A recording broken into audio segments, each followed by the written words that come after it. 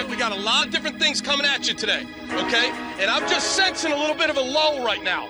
That. We don't got time for that. All right? Let's go. Crank it. Crank it, Glenn Cross.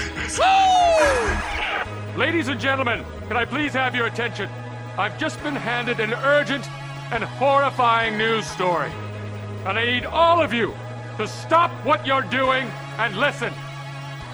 You're listening to Rock Chalk Sports Talk with Derek Johnson and Nick Springer on FM 1017 and 1320 KLWN. Depend on it.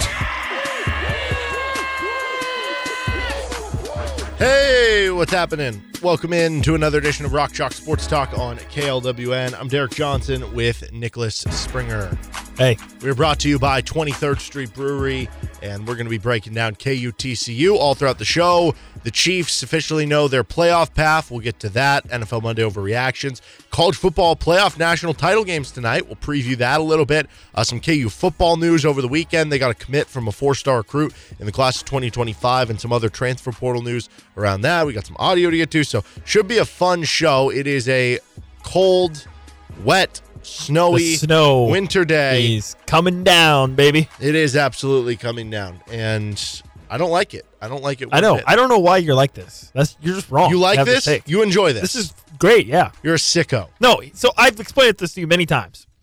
If it's going to be cold outside, it might as well be snowy. Makes it way more fun. Totally disagree. Because Dude, I had to there go. was no weather worse than like 25 degrees. Nope. Cloudy and windy. No. It's horrible. Snow Give me is worse. some snow to make it a little bit more fun. Because guess what? I had to go half the speed limit when I was driving everywhere today. That's what sucks about it. By the way, I should mention, this is going to be my last show of the week. Yeah. This is almost like, I'm a kid on the last day of school about to go and do summer break, except instead of going and enjoying the beach and enjoying, the summer weather and hanging out with friends, I'm going to be not getting any sleep and taking care of a little infant baby. Yes, so expectant father, similar Derek Johnson. but different. Yeah, so Nick huge. will have you covered the rest of the week. So yeah, no, it's very exciting. Congratulations, obviously, and hope everything goes well. Be thinking about you and your family, making sure everyone's healthy afterwards. But yeah, it's very exciting. Well, thank you very much. Yeah. All right, well, with that being said, let's get into the action. KU takes down TCU 83-81. Final score in Allen Fieldhouse, and it was honestly a very entertaining game. Yes. It was back and forth. It was chaotic. I mean, KU's largest lead was, 6 when it was 24-18? I don't know what TCU's largest was, maybe 5 or something like that. Back and forth game. There were over 20 lead changes. It never felt like either team could really sustain enough or string enough together like stops to get that big lead going the whole way through. The weird part about this is we talked about TCU being a really fast-paced team. They're one of the fastest playing offensive teams in the country. This was actually like a bottom half tempo game for KU this season, but neither team could really stop the other. Hunter Dickinson was unbelievable, 30 points. He was unstoppable. It was really the big three for KU. I mean, DeJuan Harris had 10 points and hit some big shots for you, so that did counter in, but Kevin had kind of a quiet 16, but still hit some big shots for you. KJ Adams was fantastic. Hunter Dickinson was kind of unstoppable, but yeah, I mean, overall, a very interesting and I guess entertaining game. Yeah, it was chaotic. It was hectic. It was pretty incredible. Yeah, I mean, back and forth. I was there in Allen Fieldhouse. It was hot, not just because of the action on the court, but because it's always hot in there. Okay, wait, I have a question real quick, because we've talked about this before last year, and we haven't brought it up since because they've won the last couple games you've been at. That's correct. There was the previous Nick Springer curse of KU basketball games that you went to. Yeah, basically between like 2017 and 2019-ish, every game that I went to, KU would lose. Or I should say, like, I was at every game that KU lost, basically. Which again, like, if you go, I wasn't going to every game. Yeah. And it's like, to your point, I mean, Bill Self wins 95% of his home games. Once or twice a year at home, if that. So in many years, they don't lose it all at home. And so I was there for a couple, I was there for Oklahoma State, Iowa State, Arizona State. I was even at the T-Mobile Center when they lost to Washington. I was there for Texas Tech also. Yeah. You were at the Arkansas loss, correct? Yes. I was looking at the Arkansas loss. Last year, I don't remember. That doesn't really count, though. I mean, the Arkansas loss was okay. Doesn't really count. Last year of the games I was you went at Southern Utah. You were at Southern Utah, which they almost lost. Southern Utah. Southern Utah. Not Utah Valley? Nope, okay, not Utah Valley. Southern Utah. Yeah, I was there for that one, which obviously that one was stressful. And then I was at the game. And then I was at I went to a conference game in there last year, I think, right? Yeah, but I went to a game earlier this season too. Okay. I've actually been this was my third game this season. But if you said you went to Eastern Illinois. No, I didn't go to Eastern Illinois. Okay. No, I went to I went to Wichita State. I was at T-Mobile. Okay. I went to Wichita State. That was good. And I was at the Yale game, I think. Mm-hmm. Wait, what day was the Yale game? Was that a Saturday? December. No, I wasn't there at the Yale game. I went to the Manhattan game. Okay. Way back. So that was a good one. Way back. So I don't know. Maybe Maybe the track record is good enough, but there are still a lot of suspicious games that even when they didn't win, they won a lot closer than they needed to. I don't know, man. I think the Nick Springer curse is something to keep an eye out the rest of the season. Yeah, I mean, I feel vindicated in that it's broken, Okay. but I understand if you think it's not. No, I was at the Missouri game too. So there you go. That was another game where they won easily. Didn't you leave after the first 10 minutes when things were going bad? In the Missouri game? They played better after you left? No, you're making that up. I'm joking. No. Well, first of all, I couldn't leave if I wanted to because we were packed in there like sardines. Yeah. So, but yeah, I was there. The atmosphere was pretty good. It was a fun game.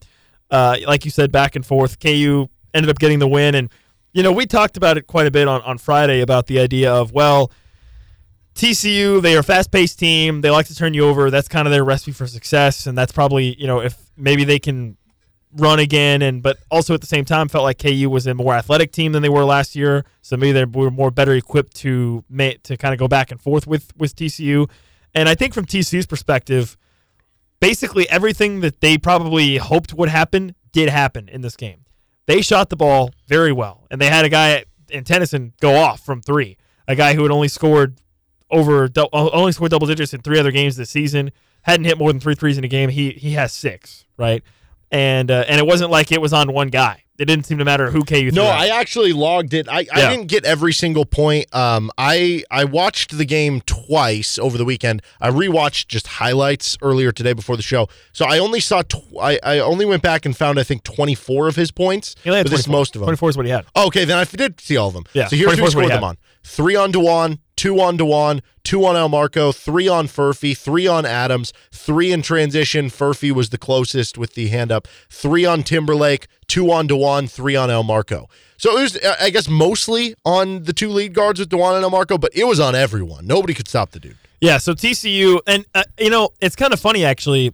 A lot of KU fans will say, "Oh my gosh, here we go again. Some random guy who sucks will suddenly make a bunch of threes." He was right? shooting over 40% coming in. Yeah, he had been a pretty good shooter, and even furthermore, it wasn't like TCU made a lot of threes in the game. They only made 8 as a team. I mean, Tennyson made 6, but they only made 2 others. They were 2 of 12. Yeah. I mean, Jameer Nelson was 0 of 4, and KU made 6, so that the 3-point discrepancy was not that significant. But again, I think from TCU's perspective, pregame, Jamie Dixon was probably thinking, okay, if we can shoot the ball pretty well, which they did shoot the ball pretty well, force a lot of turnovers, they did. They actually, KU had double the amount of turnovers that TCU had. KU had 18, TCU had 9. And play the game at a higher tempo, which they did, then you would think, okay, TCU has a pretty good chance to win. Oh, narrator, by the way, they did have a pretty good chance to win, and they probably should have won in some situations. So it's fascinating in how that played out because this was really an A-plus game from TCU, and obviously KU still came out on top. I guess you can look at that in a couple different ways. Is that, okay, well, maybe this is a TCU team that's not that good, and they just happen to play at their ceiling for one game, and maybe maybe they're not going to be that good going forward. Or maybe you could say, well, wow, maybe TCU is a little bit better than we thought, or maybe KU, didn't play as well or whatever. But outside, I mean, and I think the 3 guys for KU that you mentioned, scoring-wise, played great.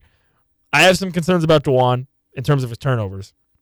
And obviously you didn't get much else from beyond that from your bench. I did think it was interesting. At one point in the game, Bill Self seemingly just decided, you know what, I'm not playing any of my freshmen. He took them all out for multiple minutes. In fact, in the second half, so Bill Self, he subs Jamari McDowell in. Jamari McDowell gets the ball and immediately double dribbles and immediately comes out. I mean, he was probably in the game for 8 seconds, seriously, of game time. Gets the ball, double dribbles, out. See ya.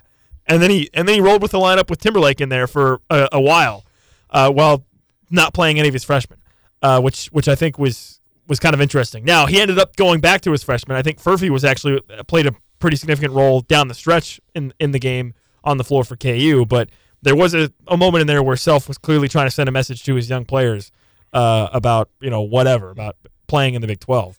Yeah, I mean, 35 minutes for Dickinson, 37 for KJ, 38 for Kevin, 39 for DeJuan. Yeah. That's a lot. So, I mean, I don't know. There were points in that game where I did kind of there was a thought in my mind where I was like, this is really just 3 guys versus TCU. But then again, like, I don't know how to – the DeJuan Harris stuff is very interesting, I guess, right? 10 points, good. 8 assists, good. Yeah. So what? Now they're 29-1 when he scores double digits or whatever? That's all great. He hit that late shot. Awesome.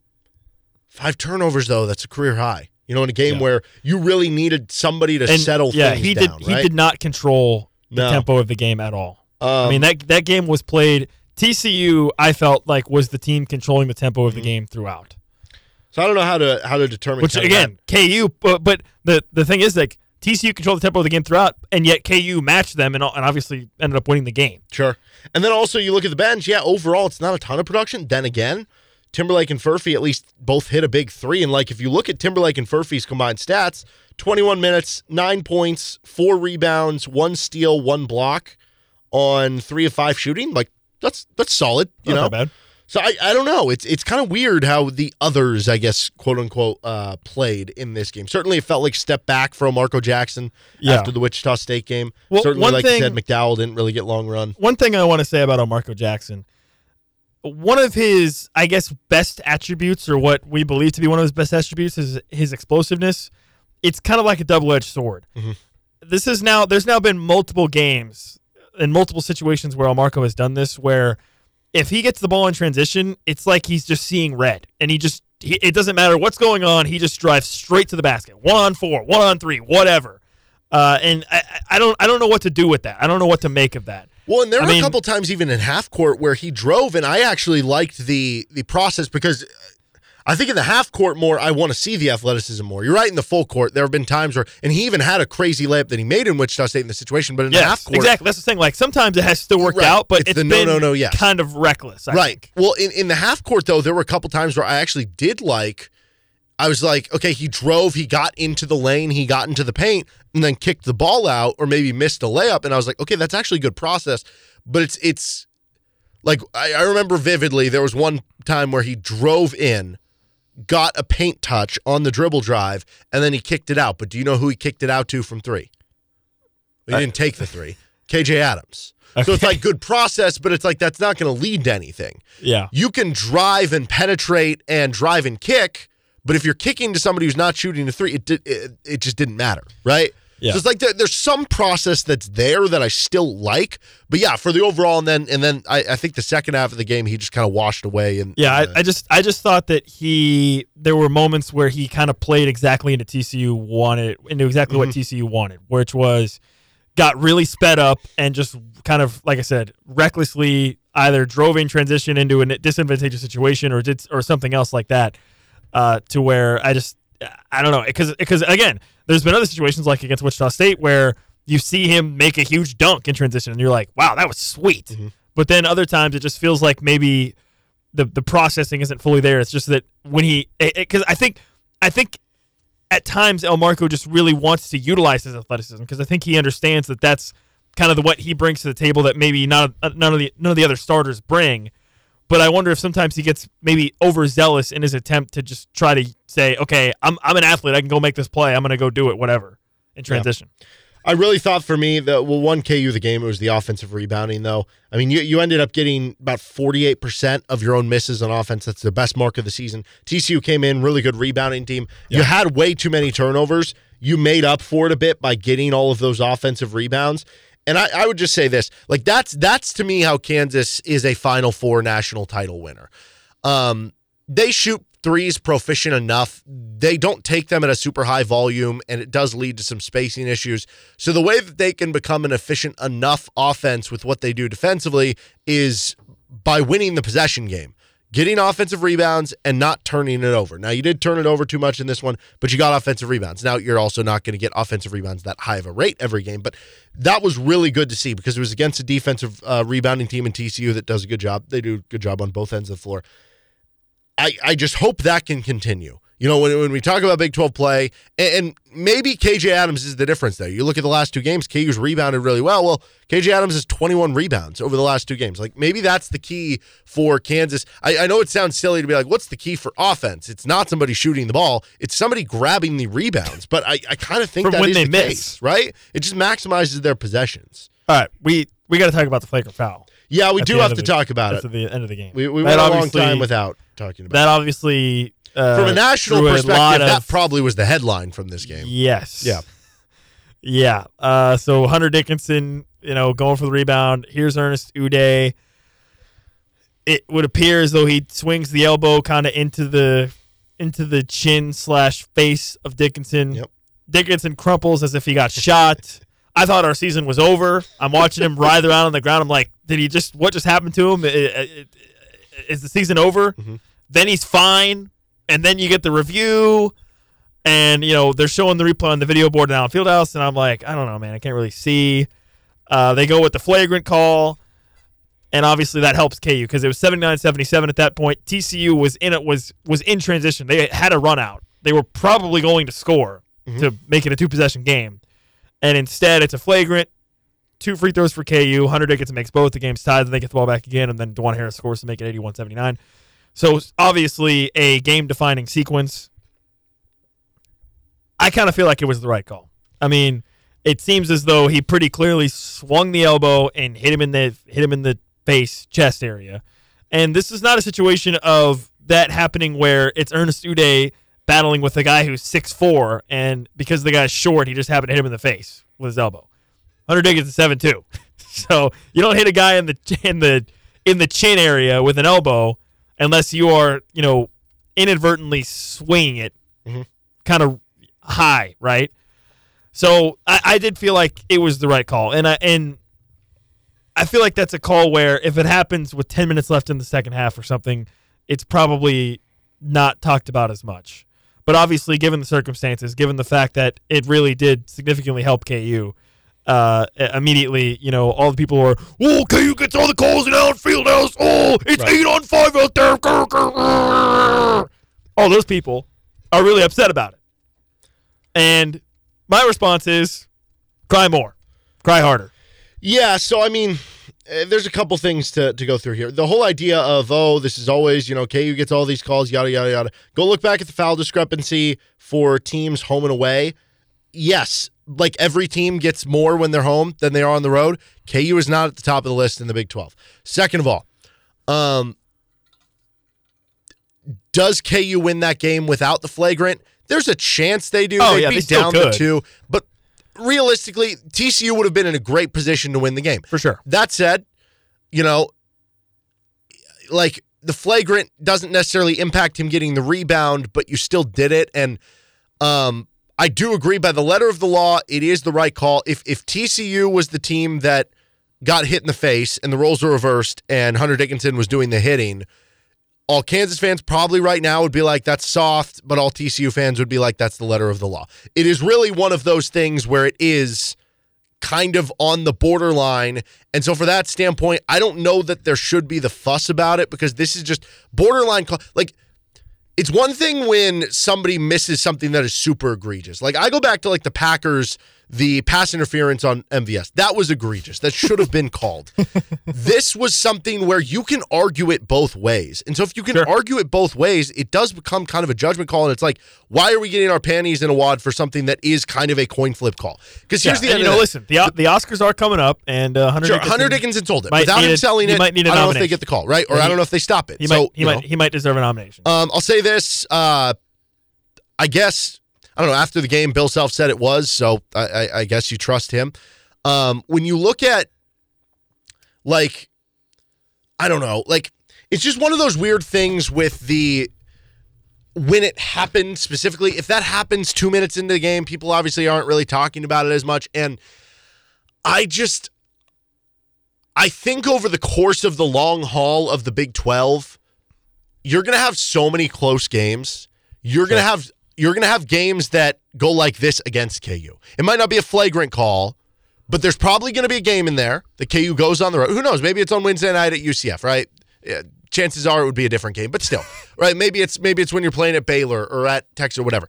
There's probably going to be a call that you disagree with that happens with 2 minutes left in the game or something like that, and you lose by 3 points, and you're like, well, if that call didn't happen, it just happens. In close games, it just happens. And also, there's the other idea where it's like, okay, but if we're just going to look at one call, why don't we look at everything else? There was the play with like 2.5 minutes left where KJ Adams gets called for a foul on Emmanuel Miller that clearly nothing happened, right? There's so many things you can look at that this is why I just hate having to talk about refs, because I think it is pointless with the exception of if it's a Saints-Rams NFC Championship situation, right? That level of play, I think it's worth it, but it's just like, these things balance out, whether it's over the course of the season, whether it's over the course of the game that you don't remember from earlier.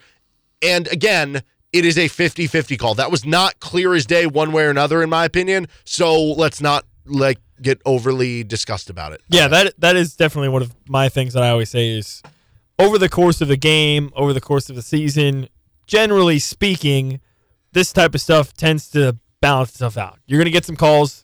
You're going to get some calls that go against you. Mm-hmm. That's just how things work. That's just how it shakes out.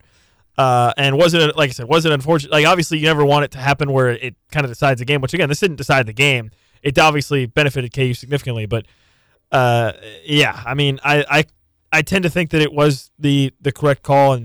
And unfortunately, this is kind of the way sports are right now, where when you have broadcasts that have 17,000 TV angles, where there's only 3 refs on the court. They can't see everything. It just these things they tend to happen, and it helped KU there certainly to get their 33rd consecutive conference opening win. And I just wonder if a game like this is maybe a bit of a wake up call for some of the new players on the team, guys. I mean Hunter Dickinson obviously had a big game, but even Hunter Dickinson, the freshman, Nick Timberlake, guys like that, to where it's, we talk about it. The Big 12 is the best basketball conference in the country. There's a reason why we say that. There's a reason why we say that so confidently. It's because year in and year out, it's true. Year in and year out, every single game, you're going to be in a fight. And this is a perfect example. TCU, would it shock anybody if TCU finishes like 6-12 in conference or 7-11 in conference? No, because I think they're a good team, and they played, you said earlier, A+ game. Yeah, they played very well. Yeah, but again, would it shock anybody if they are a sub-500 conference team? No, it wouldn't. And they took you to the wire at Allen Fieldhouse, right? That's going to happen. You're going to have, and especially when you're at Kansas, guess what? You are getting everybody's best shot night in and night out. So you have to be prepared for that. And I think, if anything, maybe this was a game where it's an opportunity, and maybe that was Bill Self's message to when he was kind of taking out the freshmen of, listen, you might have been able to waltz in against Yale and against Manhattan and even against a Wichita State and like a Missouri and just kind of get in there and get the job done. In the Big 12, even against the middle-of-the-pack teams, you got to be locked in. Yeah. You got to be turned on. You got to be ready to play. And one of the things about Bill Self that I think I've always admired is, and again, he did this against TCU, he's not afraid to pull guys. He's not afraid to say, you can go on the bench, because if you're not going to play at this level. Yeah. No, I think it's very well put. By the way, I do have a wonder. We've said this the past couple of years. Athletic teams are bad matchups for KU. Kind of makes me think that might be the case again after the TCU game. Kansas is also trying to prove Ken Pom wrong this year. They fell again in Ken Pom after winning. They're 17th, but BYU, who was the Ken Pom darling, loses in the Big 12 opener. So yeah, Nick Pom says that KU is fine, and Nick Pom says that BYU sucks. There we go. Bottom line, you survived. Any win is a good win in this version of the Big 12, but maybe don't have to win off a flagrant foul on Wednesday against UCF. I think everybody would be happy with that. Yeah, UCF may or may not stink. But again, it's on the road, Big 12. Everything's tough. True. Yeah, no, it's true. I just got done saying how great the Big 12 is, and now I'm saying, oh, UCF sucks. Yeah. Central Florida, by the way. Biggest hypocrite? Yeah. Me? Central Florida, by the way, yeah. He's Nick Springer. I'm Derek Johnson. This is Rock Chalk Sports Talk. Let's get to our hit of the week. I think you can guess what it'll be. Coming up on the other side of KLWN. Depend on it. Welcome back to Rock Chalk Sports Talk on KLWN with Nick Springer. I'm Derek Johnson. An update as Lawrence Public Schools has canceled all after-school and evening activities for the day, and the Boys and Girls Club of Lawrence is requesting that families plan to pick up their club members from the after-school program as early as possible. The school board is going to meet at 6 p.m. for an abbreviated session. And the graduation requirements portrait of graduate report has been postponed until the board's January 22nd meeting. Also, the Lawrence Public Library is closing at 5 p.m. today due to the inclement weather. So there's some local updated news for you to keep an eye on. We're going to get to some KU football news coming up later this hour. Before we do that, our Rock Chalk Pick-a-Hawk recap. Before we get into the Rock Chalk Pick-a-Hawk recap, we have to recap what happened on Friday. So on Friday, we were about to do Rock Chalk Pick-a-Hawk. I had the first pick. Nick had the second pick. And Nick rudely interrupted me and said, No, I have the first pick. No. Okay? That's not what happened. That's not what happened at all. You did not believe that I had the first pick. I just simply asked a question.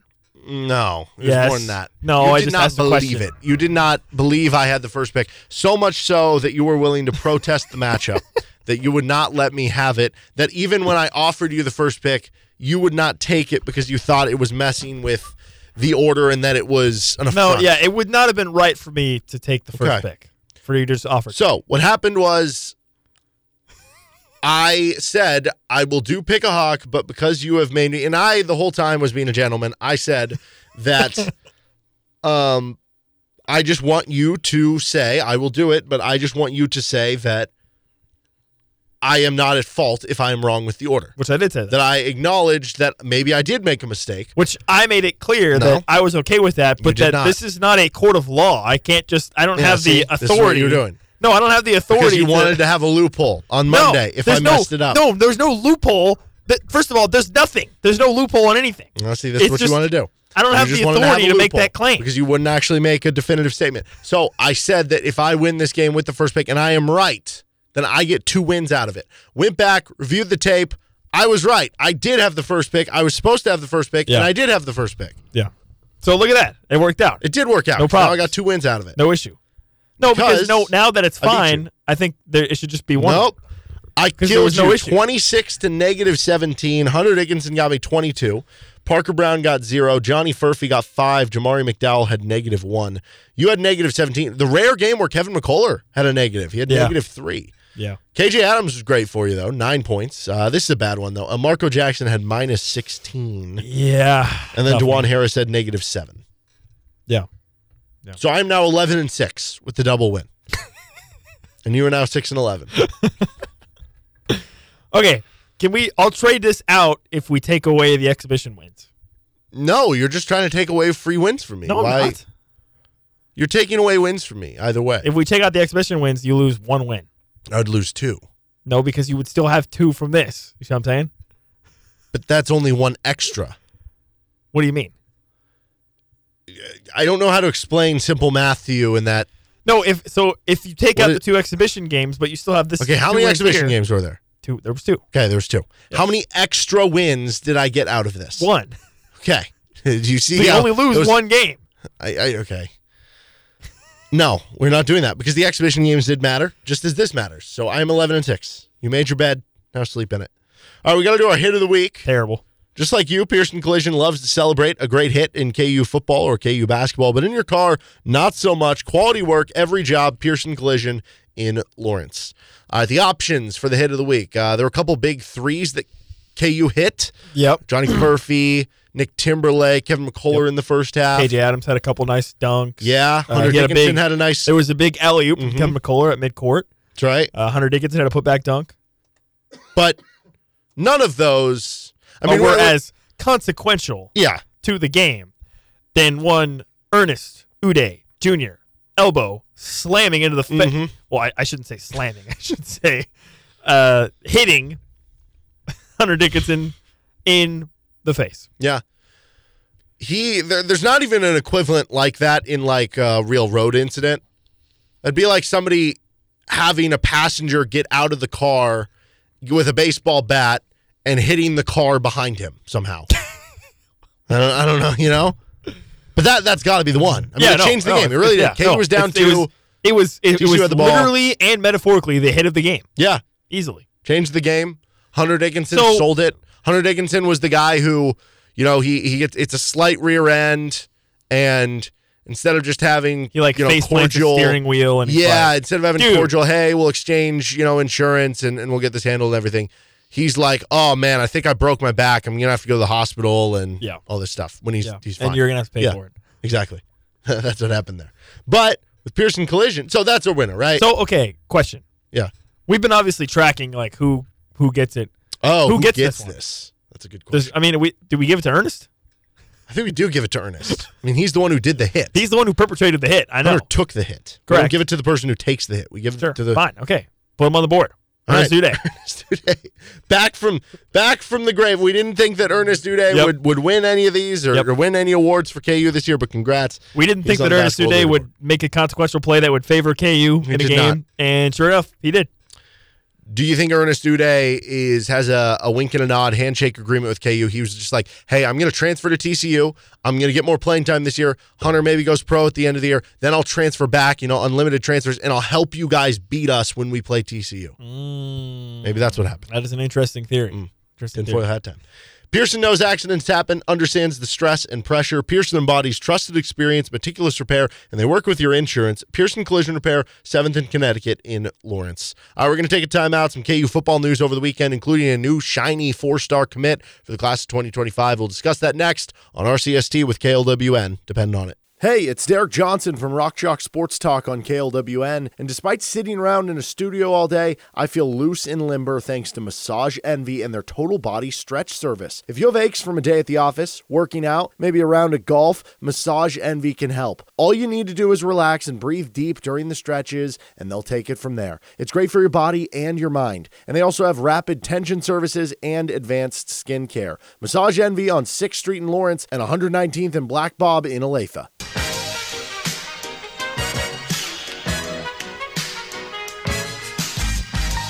Welcome back into RCST on KLWN with Nick Springer. I'm Derek Johnson. Some KU football news from over the weekend. The most pertinent is Malachi Kirby, which that's a great name. Good name. Yeah, good name. He is committed to the University of Kansas for the class of 2025. He's listed, depending where you look, athlete, linebacker. Yeah. Some schools were even recruiting him as a defensive end. It sounds like KU wants him at linebacker. As a linebacker. Yeah. 6'3", 218 pounds. Some sites have him listed at 6'4". Some sites have him at closer to 200 pounds. Either way, long, lengthy, rangy athlete. Yeah. And he is ranked 278th in the country on the 24/7 composite as the number 14 athlete. Basically, everywhere you look, he's either a high-end 3-star or a 4-star. I think one site has him as like a top 100 recruit in the country. He's from Waukee, Iowa, where he picked KU over like Iowa State, Kansas State, Missouri, Iowa. So a lot of local schools in there. His dad actually played defensive line at Iowa State, so that makes it even, crazier, so to speak, that the KU would get him. This is a really nice pickup for the KU defense. Yeah, shout out to Kevin Flaherty, who pointed out that his dad actually was like you said, he was a D tackle, I believe, at Iowa State, and actually had a forced fumble, I think, against Kansas in like 2004 that actually helped Iowa State beat Kansas. But now his son coming to KU. Yeah, so Malachi can return the favor. Yeah, so definitely a good commit. And when you think about the position that KU wants him at, linebacker, that's a position that is of need, right? Now, obviously, this is a kid for 2025, so it's going to be a while until you get him in. But that's a position where I think it's become clear that linebacker is a position where you want to have strong depth of talented players. So, well, think about like the different positions on the field. KU has obviously supplanted everywhere with the transfer portal, but a lot of what KU has position by position, you can say it's homegrown talent. Doesn't mean it's all been Lance Leipold recruited players, but they're the ones that at least developed them, or the Les Miles they were recruited, whatever it was. Like receiver position, those guys are all homegrown. Your starters out there. Jalen Daniels, homegrown in terms of being in the staff and just kind of developing with what you have. Devin Neal, homegrown. Daniel Highshaw, homegrown. You look at the offensive line, yeah, you brought in some transfers there with, Pooney and Nowitzki and stuff, but Ford and Nowitzki were basically homegrown for the staff between Buffalo and here at Kansas. Sure. You look at what Calvin Clements is going to eventually be, and Bryce Cable do homegrown. You look at, the secondary with all the corners you have, whether it's guys you have as young freshmen in there, or Kobe Bryant, Mello Dotson, and Kenny Logan, right? You have so many homegrown guys. The linebacker spot has been the one where that's kind of not really been the case, Like Rich Miller, I guess homegrown to the same extent of Buffalo guy, then long time at Kansas, but and Taiwan Berryhill a little bit, but Berryhill's really struggled, and you've had to add a lot of guys there in that room that some have hit, some haven't, like you have Eric Gilliard, Lorenzo McCaskill, right? Cornell Wheeler was brought in from Michigan. J.B. Brown was brought in from Bowling Green, and so Craig Young from Ohio State.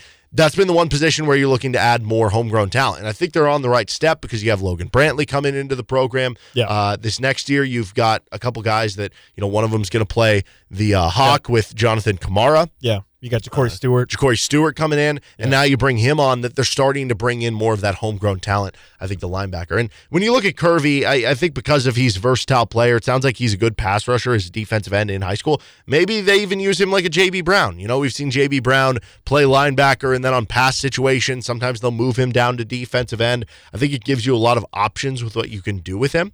And this gives you your second commit in the class of 2025, joins David McComb, who I think on ESPN, both really McComb. McComb has really shot up a lot of boards. McComb and Kirby are both top 300 recruits on ESPN. So it's a great start for the class of 2025. We've talked a lot about that class of 2024 was about as good as it's been at KU. Yeah. And you might be starting off to basically double down on what you just did this next year with that class of 2025, which is very exciting. Yeah, and I think something else about this is, and we saw it this previous recruiting cycle with KU, where it seems to me that KU and Lance Leipold's recruiting strategy is get out and get guys committed early and then focus on retaining, right? I mean, you look at what KU did in the 2024 class, like 95% of the guys were committed by the end of July, right? And so now you see already you've got two commitments now, and I think that I wonder if that's by design. If KU's like, hey, you know what? We want to be a program that's proactive and gets out and gets with kids early and tries to get them locked down early and then focus on retaining instead of you see a lot of, especially at some of the bigger programs, a lot of guys flipping back and forth, right, on signing day, crazy things happening. It seems like KU wants to be kind of a program that's, hey, you know what? Let's get our guys as early as we can, and then let's focus on continuing to retain them and everything, and that way we can have maybe a less stressful signing day like they did with 2024, right? Because again, you had 95% of your guys committed by July. Yeah. It's a good spot to be in when you are able to kind of do that stuff. So certainly they have more work to do on the transfer portal and in that class of 2025, because I think it'll be a little bit deeper, a little bit more players when you look at the seniors graduating this year compared to last year. But those are a first two. And by the way, I saw there was a really cool quote from him that he gave to Jayhawk Slant with John Kirby. And he was basically like, I don't want to enter the transfer, but like I want, when I go to a place, I want to be there.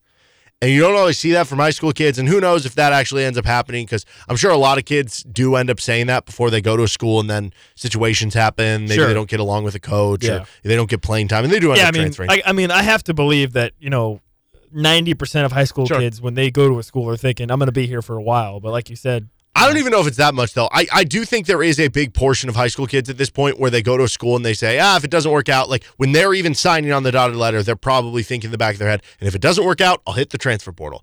I don't think you get a lot that are this adamant against that, because I do think there are still a lot of players who are like, hey, I want to at least enter the transfer portal because it's cool, or because a lot of players are doing it, or because I can get a payday off of it. And it's really refreshing to see that kind of go the other way. Could be, yeah. Now, some of the other news from, I guess, over the weekend pertains to, I guess, one, KU losing a player. We already knew that Armaj Reed-Adams entered the transfer portal, former guard and tackle for KU. He found a new spot, Texas A&M, which I find very interesting because it shows that he clearly had a lot of interest. We know that Texas A&M has been a school that has kind of flaunted around their NIL money that's out there. Not afraid to throw around money, for sure. Which means you can imagine he's probably getting a good payday. And I think that's kind of the theme here with the players KU's lost. He's going to play for Colin Klein. Yeah, I guess that's true. That's of interest. Yeah. Mike Elko, former Kansas candidate as head coach and Duke head coach. 0-1 against Kansas, I should say. True. Yeah. So, I mean, I think that shows, I don't know, it shows a couple things. One, it shows the idea of, again, going back to when you look at who KU's lost in the portal, it's either been players buried on the depth chart, Will Huggins, Tanaka Scott, Reese Thomas, who's preferred walk-on, right? Spencer Lavelle. Or it's been players who seem to have gotten an NIL bag. Yeah. Now, with Armand Reed Adams. Guys who I think probably showed a lot of potential, yes. And bigger schools were like, okay, we'll take that. Now, with Armand Reed Adams, I don't know that for as much as I do with Gage Keys. You know, the Keys one seems to be more publicly floated in terms of what the number kind of out there is, but you can just assume if you kind of connect the dots with A&M and everything that they've done. Well, but I think it's very interesting because it seems like to me, I've always thought of him more as a guard. I think his body type and the way he plays, I think he plays better as a guard, but it seems like to me he wants to play tackle more, and I wonder if that went into the decision too, which if that's the case, he's betting on himself. He's going to have a chance to prove it because if you're going in the SEC as a tackle, it's going to be feast or famine. Yeah, you better be ready. If you show out, maybe you turn yourself into a day 1 or day 2 NFL draft pick. Well, maybe not day 1, but but if you make that risk and it doesn't go well, because you're going to be on an island against a lot of good pass rushers in the SEC if you're playing tackle. It feels kind of like to me right now, and obviously, I'm not in the meetings of Texas A&M or Auburn or some of these other big SEC schools, but just surface level, it seems to me that a lot of these schools are looking at the transfer portal and they're looking at measurables. Mm-hmm. They're looking at size, length, potential, and just kind of going based off that, right? Because Gage Keys was not a guy who necessarily popped big time if you were watching tape of KU. Same, I mean, with Armand Reed Adams, people would play the Texas Tech play where he goes and smashes a guy, and he was he's a big dude, so he's hard to miss on tape. But still, the point being, it has felt like to me that some of these bigger schools are looking at other schools and saying which guys look like they might have a chance to possibly have big potential to turn into something, and they're just kind of maybe throwing their money around a little bit for some of those types of players. Yeah. Now, the other bit of news was KU had a visitor with Ryan Smith, who was the defensive end from Duke. Pretty good player. I think when you look at the PFF grades, more of a run stopper than a pass rusher. I think he had single-digit pressures, but was a good run stopper. And clearly Kansas is looking for more depth, more starter-level players on that defensive line. And at the defensive end position, after Austin Booker left early for the NFL draft, he decided to withdraw from the transfer portal and go to Duke and go back to Duke, I guess I should say, which you're starting to run out of time a bit. Who did Duke hired? Manny Diaz, right? which I have not thought he's been a good coach. Yeah, who is hailed as a defensive mind, but yet his defenses always suck. I remember when he was the defensive coordinator at Texas, when he was first kind of coming up, and he would just blitz like all the time. And I remember reading an article, I can't remember, I mean, this was 10, 15 years ago, that it was like another coach studied the film on him, like a retired coach or former coach, whatever, in the media. It was basically like, I watch all these blitzes, and he's not actually blitzing to do anything. He's just throwing guys into a wall. Like there's no strategy here. Not like hey, this guy's gonna go here. It's gonna take up this block, and then this guy will be free. He's just like throwing numbers at a wall. Dude. And ever since then, I've had a critical eye on it, and like everywhere he's been, I'm like, he's always only the defensive coordinator spot for like 1 or 2 years, and then he's the head coach of Miami. He doesn't do well. No, they're not. So I don't know. But anyway, that's neither here nor there. Evidently, he must have, presumably convinced him, hey, I have a vision for you at Duke. Stick around. Yep. And Ryan Smith decided to do that. Exactly. So he decided to do that, and what that means for KU is right now it's like a dead period until the weekend, because it was like the weekend was open, now dead period over the week, then the weekend. Yeah. But you can. I don't know what the contact rules of what you can and can't do this week are, but basically it comes down to you have this last weekend to kind of get visitors in. KU classes, I believe, start like next week. So you're on a tight schedule if you want to get the kids enrolled so that they can play in spring ball. Otherwise, you're in a waiting game, and we've seen it before with transfers coming in after spring. Sometimes that adjustment period can take a while, I'm trying to think. So last season, guys that came in the summer for transfer for KU, like Patrick Joyner, I think, was a summer guy. I don't think he came in the spring. He was a spring, but he didn't practice in spring because he was injured. Okay, yeah. Because I was trying to think, kind of a tweener. I was trying to think of examples of players that came into, because basically if you're thinking, well, crap, KU doesn't have any. I mean, they have the Woodkey kid from Youngstown State, but crap, they don't have enough depth in the D line. There's going to be another opening for the transfer portal later in the spring. It's just that those guys you won't have for spring ball. Which Correct. Is kind of can be a big knock. Obviously. No, the one that always comes to mind for me is the year before. You're right. I want to go back and see if I can find someone from last year. But 2022, you brought in Lorenzo McCaskill in the summer. And if you remember, he was a summer guy. McCaskill was a all-conference linebacker at a Louisiana team that the 2 previous years was winning double-digit games. But it took him probably half the season, really, before he was getting on the field significantly. Real snaps. Was Dylan Brooks a summer ad? He might have been. I think that was a summer ad. Yeah, I think Dylan Brooks was and a obviously summer ad. he didn't really get on the field until the bowl game. Yeah.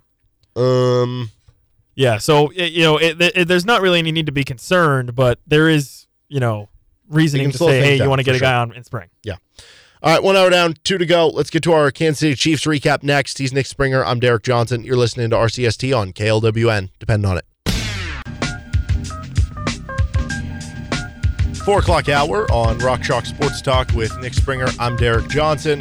We're going to get to some Bill Self audio coming up later in the show. We've got our KU basketball takeaways, too.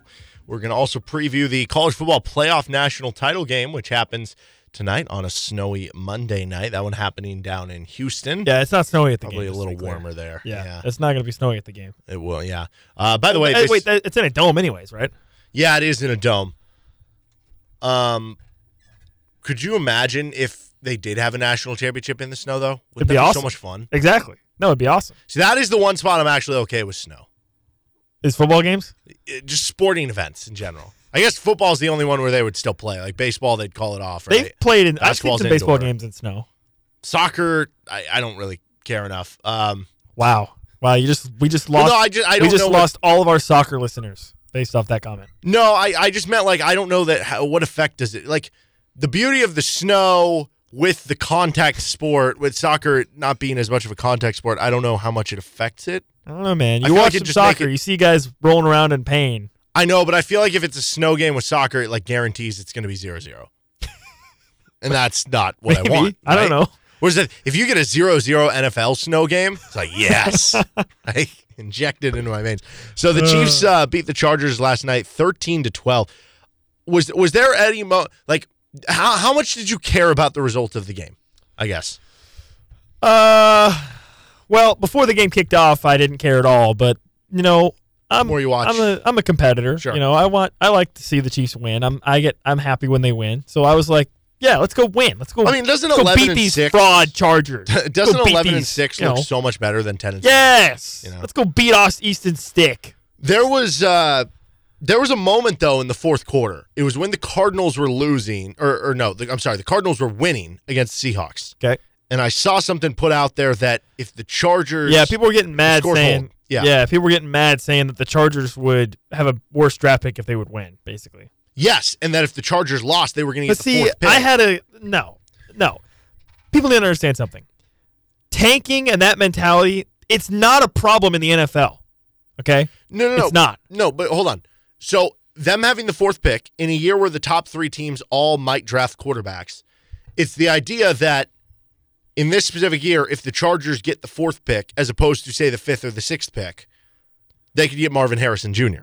And I do not want that to happen. So there was a brief moment in my mind that was flashing, was like, no, we cannot let this happen. Let Blaine Gabbert continue to stink, and then they'll lose the game, and it'll actually be okay, No, but it doesn't matter. The Cardinals ended up, whatever, Chargers have the 5th pick. So I don't subscribe to any of those, any of that, to be honest. But I mean, if you're already bad, what's the difference with one last game?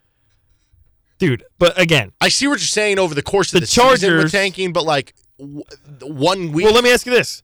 Did the Chargers bench their starters? No, they were trying to win. Did the Cardinals bench their starters? No, they were trying to win. Sure. Okay? The teams that bench their starters are teams that are already in the postseason. So bad team. Did the Panthers bench their starters? No. Might as well have. Bad teams are trying to win. It's not an issue. By the way, did you see Adam Thielen, since you brought up the Panthers after the game? What did he do? Just a quick diatribe on this. Some reporter caught up with him in the locker room after the game. Adam Thielen, who had a really good year for the Cardinals. He was great on my fantasy team. Not the Panthers. And he said afterwards, like, this was disappointing this season. Basically, I'm paraphrasing here. This was disappointing. I don't know how many years I have left, and I want to win a Super Bowl. Chiefs. Dude, you signed a 3-year contract with the Carolina Panthers, who had the number 1 pick in the draft. I know they traded up for it, but we're not a good team. No. Why, if your goal as a 30-plus, whatever, how old he is, receiver, was to win a Super Bowl, why did you sign with the Carolina Panthers when it seemed like the Chiefs did have interest, but once he got the 3-year deal worth, I don't know, $12 million, whatever he made, he was out of the running. If you really wanted to win a Super Bowl, you should have signed like a 1-year, $10 million deal with the Chiefs. Yeah, he's 33. Guys drive over. Whatever. He's 33, by the way. That's your own fault, buddy. Is Austin Eckler washed? Yeah, no, he's been washed. 10 carries for 11 yards? Yeah, he's been washed. Kind of a bad year. Yeah, really bad year. And another example of a guy who, I'm a running back, pay me. Then he stinks. Remember when they had the like big Zoom meeting because of Austin Eckler? Yes, he was like leading the charge. He ended up having 3.5 yards per carry this year. Yeah. Rough. Very rough. Yeah. I think the problem is with running backs is like if you're a running back, like if you're a wide receiver or a tight end or like Travis Kelce, for example, if you lose a step as you age, you can still be a productive player. Like Travis Kelce nearly had 1,000 yards this season, even though objectively you watch him play and it's like he's not as fast as he was, and he's not as he's not like he was even last year, right? Mm-hmm. Even receivers, same way, dude. If you're a running back and you lose a step, it is a steep, it's over, steep decline. Yeah. No, there's such a quick flip between being Le'Veon Bell All-Pro to being Le'Veon Bell doesn't do anything as a backup on the Jets and the Chiefs, But you're 100% right. Whereas, like, you think of Jason Witten, to go back to the tight end. Yeah. Jason Witten's 40 years old. He's still catching touchdowns. He's not putting up 1,000 yards, but he's catching key plays. There's receivers that are like that too, where even if you lose a step a little bit, you can still be a really productive quality player. Yeah, I still think if Deshaun Jackson signed with the Chiefs, he could have a 70-yard touchdown next week. Absolutely. But Gabbert, really bad, man. Yeah, he stinks. Really bad. He's horrible. I think he's legit bottom 5 backup in the NFL. Really? Second string. There's no way he's that bad. Pretty bad. No. There are a lot more good backups than I know there is. Because like think about how many backups had to play this year. A lot. And a lot of them might take over Blaine Gabbert.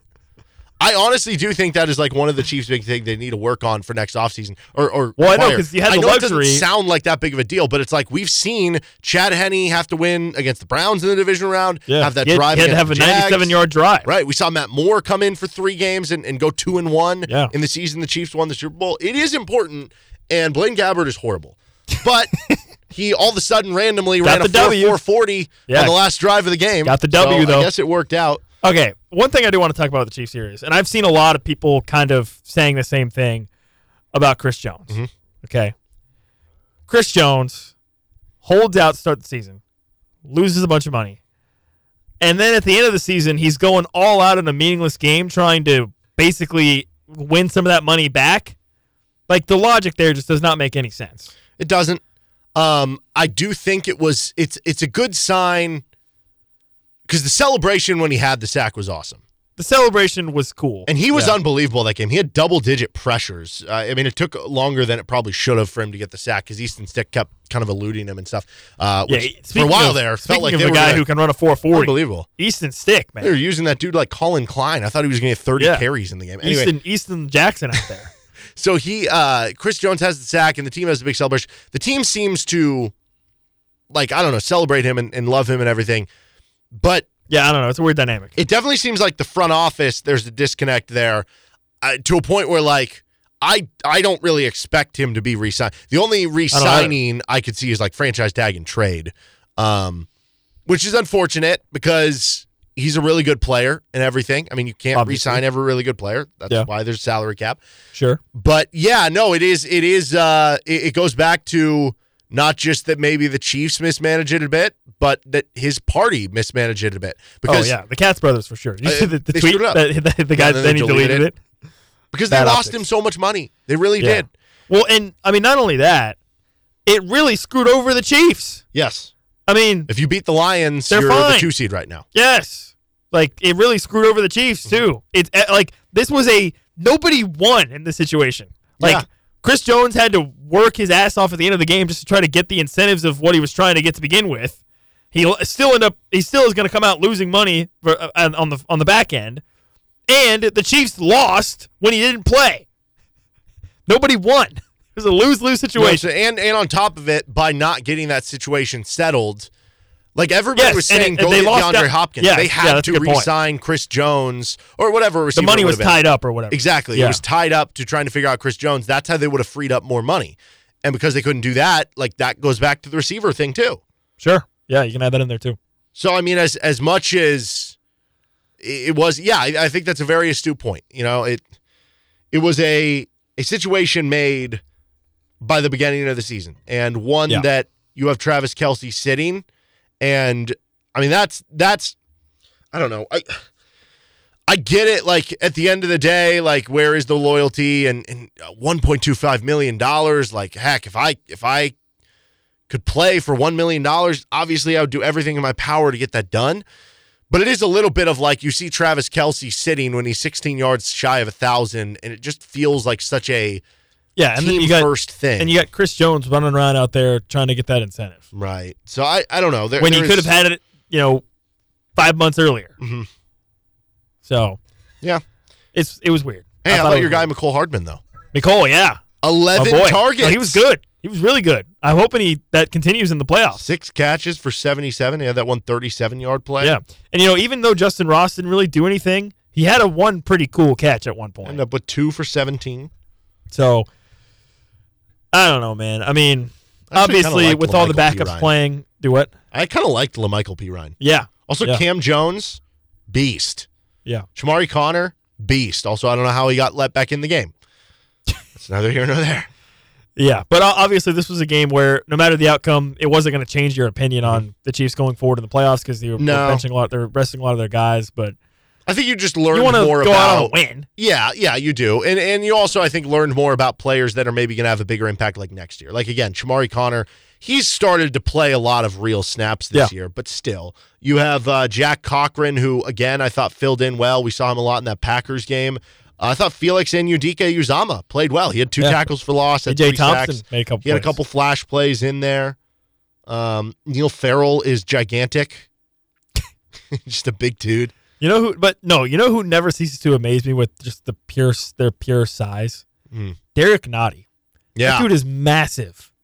I mean, just a very, very large individual.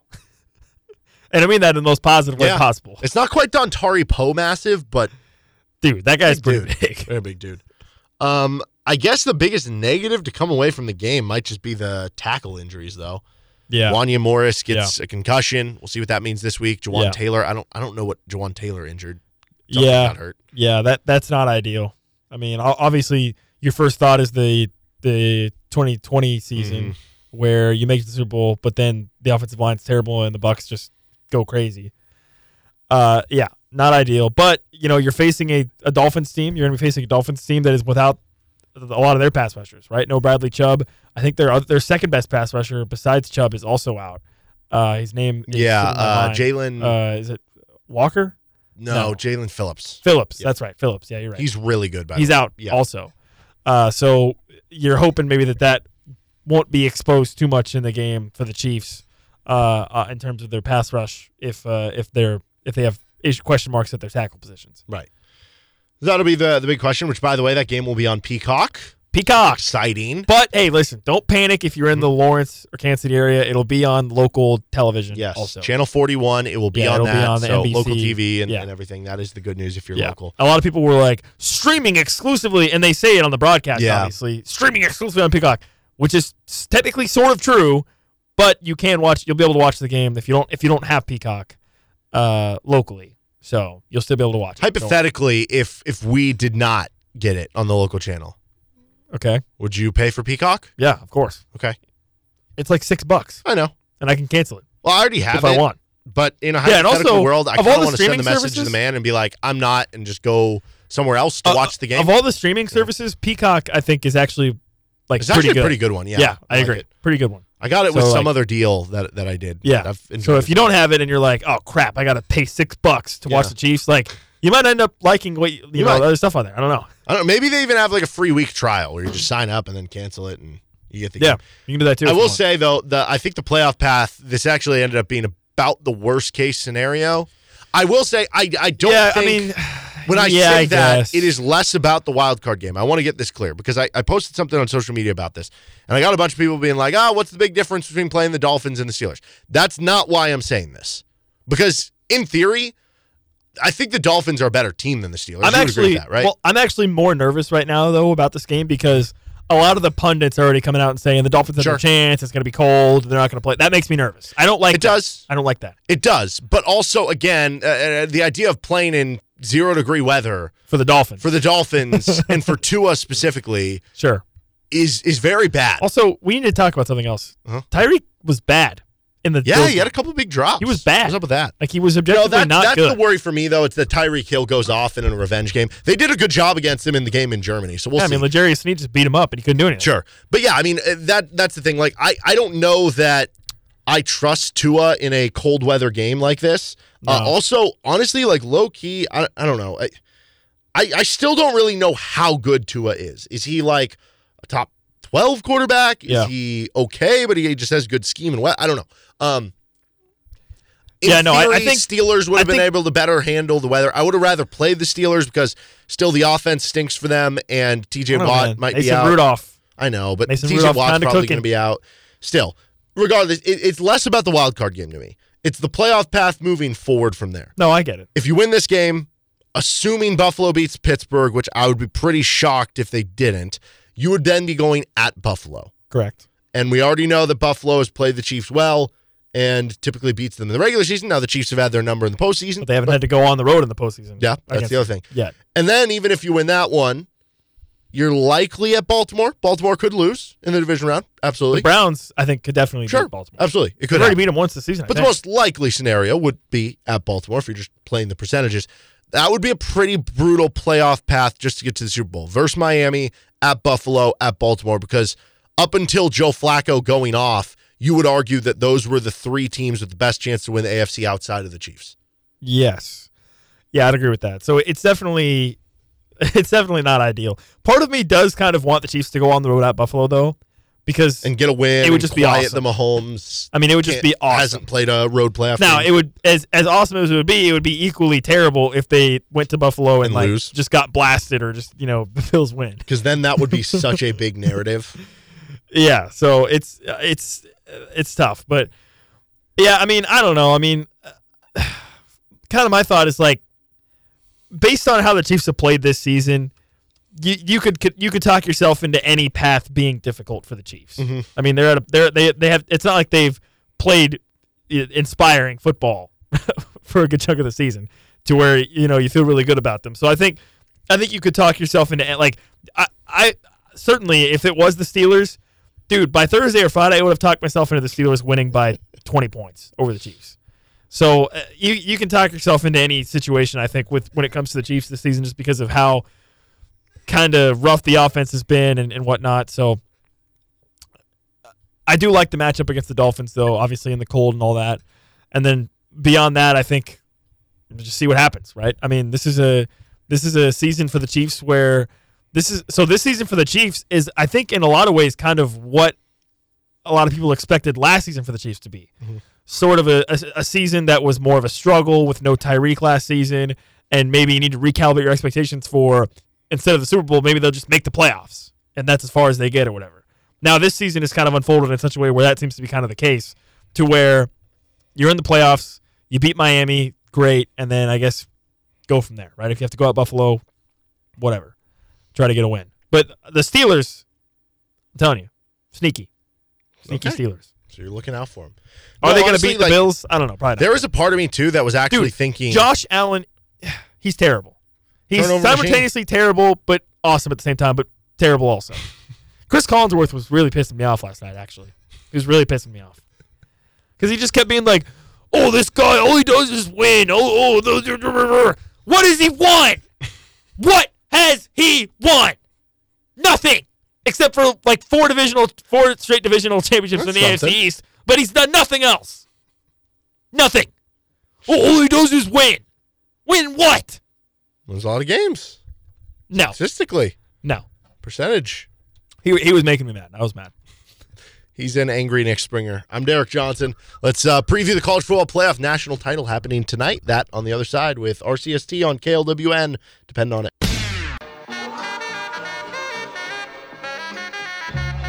5 o'clock hour. You're listening to Rock Chalk Sports Talk on KLWN with Nick Springer. I'm Derek Johnson. We get to our KU basketball takeaways coming up here. We also are going to get to some Bill Self audio. As far as our sports schedule for the rest of the week, we don't have anything going on tonight. We originally were supposed to have Bill Self Hawk Talk. That has been canceled due to the inclement weather. Tomorrow, we are scheduled to have a Hawk Talk with Brandon Schneider at 6 o'clock, which, by the way, things have taken a turn for the worst for the KU women's team. Yeah. Now 7-7, another loss, and now playing number 6 Baylor. Yeah. So looking like they're going to be below 500 as of Wednesday night. Yeah. Speaking of it, we'll be airing that game here on KLWN. KU men's game will have pregame starting at 4:30. That coverage will start on KLWN and 105.9 KISS. Then at 6 o'clock tip-off. We'll be airing the entirety of the game over on 105.9 KISS. We will scoot out of the way of that coverage on KLWN for KU women's basketball at 6:15 for pregame, tip-off at 6:30. Then we have High School Sports Weekly, the return at 6 o'clock on Thursday right here on KLWN with Mama's Tamale Shop, our gracious host, best Mexican food in Lawrence. Friday, scheduled for high school basketball, Lawrence High at Mill Valley. Girls game 5:30, boys game after that. But again, with the inclement weather scheduled for later this week, we'll see if that ends up happening. Preliminarily, though, that is on the schedule. Saturday, KU men's basketball, pregame 11:30 on 105.9 KISS and KLWN, tip-off at 1 o'clock. Then we have KU women's basketball on Saturday at 6:15, tip-off 6:30. We are going to be airing Westwood 1 coverage of the NFL playoff game with the Chiefs. So if you don't have Peacock and you don't have access to local channel 41, you'll be able to listen to the end of that game after the KU women's game ends on KLWN. Sunday, we'll be airing Westwood 1 NFL playoff coverage at 11:30, 3:15, and 7 o'clock. So plenty of sports opportunities coming at you later this week with RCST. By the way, I just saw this from Ross Dellinger, who apparently the College Football Playoff Board did not adopt to move to a 5+7 12-team playoff format. I saw that. But that the College Football Playoff chair, Mark Keenum, says he'd be, quote, shocked if that is not eventually approved. So then why isn't it already been approved? That's what I don't understand. So is the College Football Playoff Board, is that the same board that's the committee, or are they separate? I don't think so. I think those are separate. Okay. Because I already am in favor of just nuking the committee and saying goodbye committee. And if we have to nuke the board also, I'm good with that. I'm down with that. I just don't understand why this is taking so long. Like, why have they not approved this stuff yet? Who is mad about it? We technically still don't know the format of the playoff. But if it does happen, they said it would be 5 automatic qualifiers to highest-ranked champs, 7 at large to next highest-ranked teams. Yep. The top 4 champs get buys. So have you thought about that at all? That Kansas or one of these teams could win the Big 12 and not have a bye. No, and have a bye. Oh, yeah. That they would be like the 4 seed. Yeah. Isn't that wild to think about? Well, I mean, I guess it depends on how things shake out. You can go 11-2, win the Big 12, and get the 4 seed. I think you have to assume that like the Big 10 and the SEC probably going to be like a Liberty. Yeah, I mean, okay, so let's just think this through. Yeah. You have to assume that the Big 10 and the SEC will be the 2 highest ranked, probably conference champs. Mm-hmm. But then with no Pac-12, it then comes down to basically the Big 12, the ACC, and the American. Yeah. Or I guess Conference USA or whatever. Sun Belt, I don't know. Yeah. So, yeah, you have a pretty good chance of being ranked higher. Even the 3 seed. Who knows? Yeah. That's wild. All right, our KU basketball takeaways after they took down TCU, 83-81 on Saturday. Start here. What is the biggest positive from the Jayhawks win over TCU? Yeah, I think the biggest positive for me was probably KJ Adams. I don't think we talked about him enough earlier in the show with how he played. Guy had a double-double. 18 points, 10 rebounds. You know, and we always want to talk about, Hunter Dickinson a double-double, Kevin McCullough double-double. Let's give some more to KJ Adams here. And 6 on the offensive glass. Yeah, 18 points, 10 rebounds, 7 of 8 from the floor, 2 steals as well. And we saw him against Wichita State with the assist numbers. He only had 1 assist in this game, but I think that just kind of maybe shows his versatility even more, right? He has a couple awesome dunks, and he's just an all-around player that you can rely on to do whatever needs to be done. And I think when you think about March Madness, when you think about winning a national championship, which is obviously the goal for this Kansas team, you need a player that can just get stuff done, that just gets the job done. It may not always be the prettiest, it may not always be, whatever, but he's just a player. He's just a basketball player that gets it done. And KJ Adams has proven that he can do that time in and time out, no matter what the scenario is, no matter who the opponent is. He just gets it done. And for him to have a big game like this against TCU I was really happy to see that. So KJ Adams, I think, was my biggest positive because he's been quietly putting up pretty good numbers as kind of the third option, basically behind McCullough and Dickinson. But I wanted to put the spotlight on him for this game. Hunter Dickinson had 30 points, 11 rebounds. Yeah. 8 offensive rebounds. KU had 16 offensive rebounds compared to TCU having 17 defensive rebounds. You basically had almost as many on the offensive glass as they had defensive. That is why KU won the game, because they were able to win back those possessions that they kept giving away with turnovers. Yeah, and the rebounding overall just was a big positive also. Yeah. I mean, we were plus 12 on the glass against a team that was a top 40 rebounding team really on both sides of the ball. And specifically that offensive rebounding. That was your best offensive rebounding game of the year. But yeah, Hunter Dickinson, 30 points, 11 rebounds, 1 steal. He was 13 of 20 from the floor, 11 of 17 from 2. He hit a couple mid-range shots. He goes 2 of 3 from 3. He hits the 2 clutch free throws late to tie the game. He hits the game-winning shot. Yep. He, to me, is the biggest positive, though I do agree that KJ Adams, kind of unsung hero here. Outside of that, I would say a little bit of KU's. I don't know. It's hard for me to say this because I think it divvies out into 2 ways. KU's transition defense, but the caveat of when they weren't giving the ball away on turnovers, right? When they gave the ball away on the live ball turnovers, that led to a lot of easy points for TCU. Yeah. But when you were just allowing them to have transition plays on non-turnovers, I thought you did pretty good. Yeah, well, and listen, TCU's half-court offense, they didn't have a half-court offense. I mean, when you forced them to play in the half-court, their offense was either Tennyson jack up a 3. Which did work a lot. Or Jameer Nelson step-back mid-range jumper, which did work a lot. Sure, fine. But they weren't running a lot of sets. I wasn't very impressed with their half-court offense. No, it wasn't a lot of great looks. It was just players making plays. Yeah. I think was a good way to put it. But yeah, they had 22 points off turnovers. You only had 8. So they dominated the game there. But fast break points, they only beat you 14-10. And we talked about this coming into the game. They were averaging 25 fast break points per game. So you held them to 14. So honestly, your transition defense was pretty good as long as you weren't turning the ball over. Unfortunately, you did turn the ball over a good amount. I'd also say this. KU did really well with the scoring inside. They shot 59% on 2-point shots. TCU was at 50%. KU also had 42 points in the paint. TCU had 30. So that was another big positive for KU in the game. But I think the overall biggest positive, right, it just has to be that you won the game. You found a way to win the game. We've talked a lot about this last week. KU's schedule over the last 10 games puts a lot of pressure on these first 8 games to have a really strong record. Be 7-1, be 8-0. Yeah.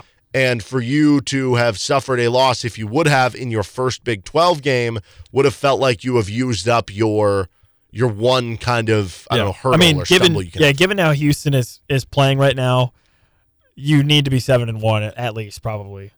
I mean, to have a chance. Yeah. What is the biggest negative from the game? I mean, I think the biggest negative it's got to be the turnovers, right? It's got to be the turnovers. 18 turnovers in the game for KU. 16 of which were TCU steals. Yeah, and that was the other part. It wasn't just that you were turning it over. It was something that you had mentioned even back on Friday. It was live ball turnovers that then TCU was able to turn into opportunities quickly at the other end. Again, 22-8 points off turnovers. Yeah, so it was rough. It was rough. It really disrupted KU's rhythm. Again, DeJuan Harris, 5 turnovers in the game. I continue to kind of harp on the idea of he needs to be a floor general. He needs to be the guy controlling the tempo of the game, and he was not doing that in this game against TCU. I think TCU was controlling the tempo pretty much throughout, which maybe makes it that much more impressive that KU did win. But yeah, man, you're not going to be able to win 5 consecutive games in March if you're turning over at that rate. So that is a bit of a concern and a pretty big negative, I would say, from this game for KU. but they had a lot of other things that they did positively that offset that and still allowed them to win the game. But bit concerning. That is without a doubt the biggest negative. So I don't need to reiterate that, but just to add another one out there, secondary to that one, the other side of it, KU not forcing steals and turnovers. Oh, okay. We talked about coming into the game.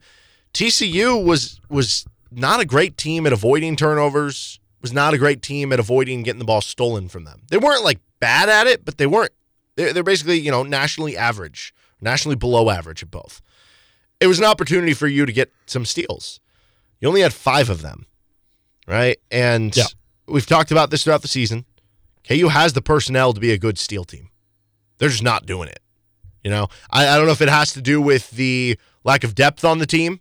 And so guys like DeJuan Harris and Kevin McCullough, who typically get a ton of steals, are having to do so much for you on offense and having to play so many minutes that they don't have the exerted energy to be able to get those steals.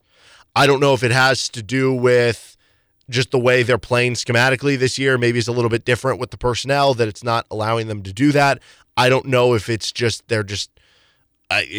it's just a switch is going to flip at some point, but you didn't get it in this game. And certainly in a game where they forced a ton of turnovers, it would have been nice if you forced a ton of turnovers to kind of get that stuff back, but you didn't really. Yeah, I thought you were going to actually mention the bench, right? I think another negative, not a big negative, but a negative. I was going to actually put that in neutral. Really? Which would be our next one. Okay. You want to go there now? But let me add one more for negative. I do think from an individual player perspective, Marco Jackson has to be, right? Yeah. I thought Marco played his best game of the season against Wichita State, and progress isn't always linear, especially for freshmen. Sometimes the biggest difference between freshmen and juniors is just the consistency. And there's going to be times where Marco looks good. There's going to be times where he looks bad. The hope is that the overall is on the way up, even when there's games that go down, that overall it is trending up. And hopefully that's the case here. But 24 minutes where you have 0 points, 2 assists compared to 1 turnover, 2 rebounds, 0 for 4 from the floor, and you're a -6 on plus minus. That's a struggle. It's tough. Yeah. So that would be that. But neutral. So as you were mentioning here with the bench. So you think the bench was more of a neutral? Yes, because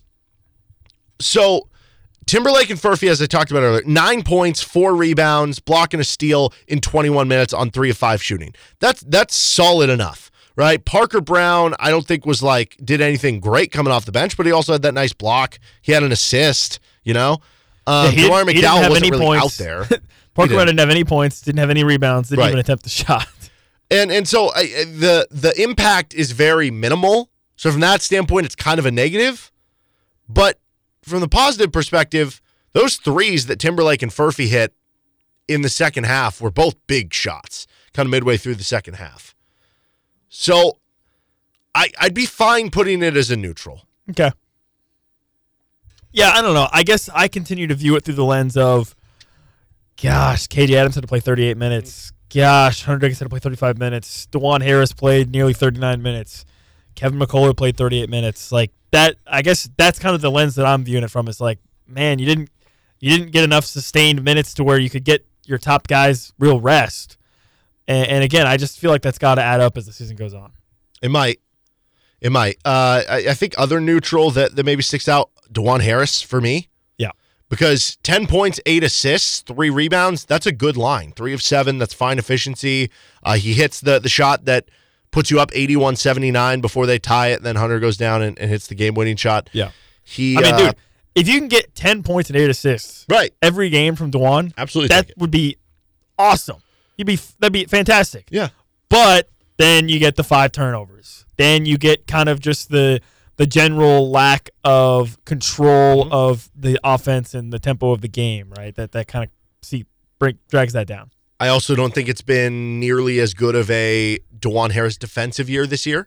Yeah. Looking at the Tennyson points, you can attribute either 7 or 10 of them to DeJuan guarding him. Do you remember Bill Self made this comment, maybe even in the preseason, about the idea of, he was talking specifically about DeJuan Harris and Kevin McCullough, of, hey, we may be switching these guys off to the best offensive players for the team to try to rest them, right? Or try to, I say rest, basically like rest in game, right? Where you give them basically a possession where they're not guarding the number one guy. And I don't know. Obviously, I don't know this because I'm not in practices with those guys and whatnot. But I almost wonder if there isn't some sort of communication between Self and like DeJuan and Kevin of, hey guys, maybe don't full throttle it on defense for the whole game. You're too, especially for someone like Kevin right now, you're too valuable on the offensive end. We need you to be fresh enough to be able to score in games. I just have to wonder about that a little bit. If there's not some sort of internal communication of, hey, maybe just don't go full throttle every possession on defense throughout the whole game. I don't know. That's just me speculating. I don't know. Because to your point, DeJuan Harris's defense has not been nearly as good.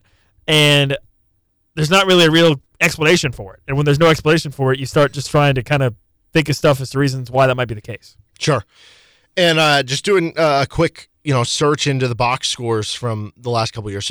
So far this year, DeJuan Harris has, the steal numbers just haven't quite been there as much. He had 0 steals in this game. And I know that's not the be-all, end-all. Just play good defense. It doesn't necessarily have to be a steal. But with DeJuan, that's part of the idea that he is creating chaos, that it is going to lead to some steals where, you're going to get out in the open court and you're going to be able to run off of it and you're going to be able to get kind of easy buckets off of it. And that hasn't really happened as much this year. So I went back and looked. So far this year, DeJuan Harris has had 4 games where he's had 0 steals. He's also had 5 other games where he's had 1 steal or less. Exactly. So you total it up, that means he's had 9 games this season with 1 or less steals. Last season, would you like to take a guess how many times that happened?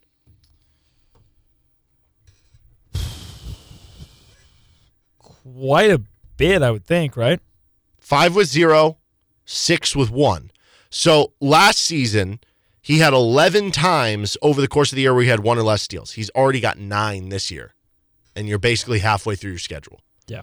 So the numbers have clearly been different. So I think from that standpoint and the turnovers, and in a game where it's not just that he had the 5 turnovers. The rest of the team had 13 turnovers, so the rest of the team was turning it over too. But that's the idea. He's supposed to be the example and the guy that's calming everything down to keep it down. So I thought overall there were a lot of positives for DeJuan Harris. I don't think that's why he's big as neutral. I mean, again, part of this. 10 points, 8 assists. Take that to the bank. Sure. Every night, every game, if you can. But then, 5 turnovers. You didn't really dictate tempo or control the pace of the game at all. And you're supposed to be the floor general, basically. You're supposed to be an extension of Bill Self on the floor. Yep. What would you say was the KU play of the game? Oh man, speaking of DeJuan Harris, you got the layup there that put him up towards the end. You got the Hunter Dickinson layup to win the game. There was I really loved the alley-oop from midcourt from Kevin McCullough to KJ Adams that happened earlier in the game. That was a really awesome play. KJ Adams had a couple other dunks. Hunter Dickinson had a put-back dunk at one point. Considering it was a game-winning shot, it's kind of hard to go against Hunter Dickinson, right? Making the game-winning shot. Yeah. Oh, by the way, I should mention this as a quick side one for neutral that I forgot to add. The KU defense, because by points allowed per possession, it was KU's worst game of the year. But I think when you look at the context, TCU shot really well, and a lot of that was because of the turnovers, so I think overall neutral there. But yeah, those are all good plays. I would say the Timberlake 3 when you were down 52-50 with around 14 minutes was big. The Dickinson sidewind pass to line it into the corner to Timberlake, who then dishes to Furphy, who hits a 3 to go up 58-57 with 12:30 left. Those were big. McCullough had a steal and score when you were down 3. That was a big moment too, actually. Yeah, because it was 64-59. Well, 65-60. Oh, you got a bucket. And then there was a quick 6 points from KU that forced TCU to call timeout. Yes. Ernest Uday smacking Hunter Dickinson in the face. That turned out to be a pretty big play in the game. Hunter Dickinson hitting both free throws. That was pretty big. Sure. Honestly, for a specific play type, I just noticed this at least 3 times. It might have been more. Specifically when Uday was on Dickinson, he was trying to front him. There were at least 3 buckets the KU got on just throwing it over Uday, Dickinson sealing him off, and hitting it, including the game winner. And that's how they scored their first points of the game, too. When it was 0-0. They throw it into him. They did it at least 3 times, specifically just Dickinson on Uday. So that was a big play for KU. Do you have one that sticks out the most? like I said, I really like the alley-oop from midcourt from Kevin McCullough to KJ. But, I mean, again, how do you not go with the game winner? Yeah. Hunter Dickinson. I'm good with that. He's Nick Springer. I'm Derek Johnson. This is RCST on KLWN. Depend on it. Well, that's it. If you're listening on our podcast side, thanks for tuning in. Please give us a positive review if your platform allows you to do so, as you can find the show anywhere you get your podcasts with the Best of RCST podcast. If you do have any questions for the show, whether it's for a mailbag, just something you think that would be fun to talk about, you can reach out to us on our Twitter page at RCST1320. You can also email us if you don't have Twitter. RCST1320am at gmail.com. That's RCST1320am at gmail.com. And if you want to listen live, 3 to 6 p.m. Central Time, Monday through Friday on KLWN, KLWN.com, and the KLWN app. Have a good rest of the day and see you next podcast.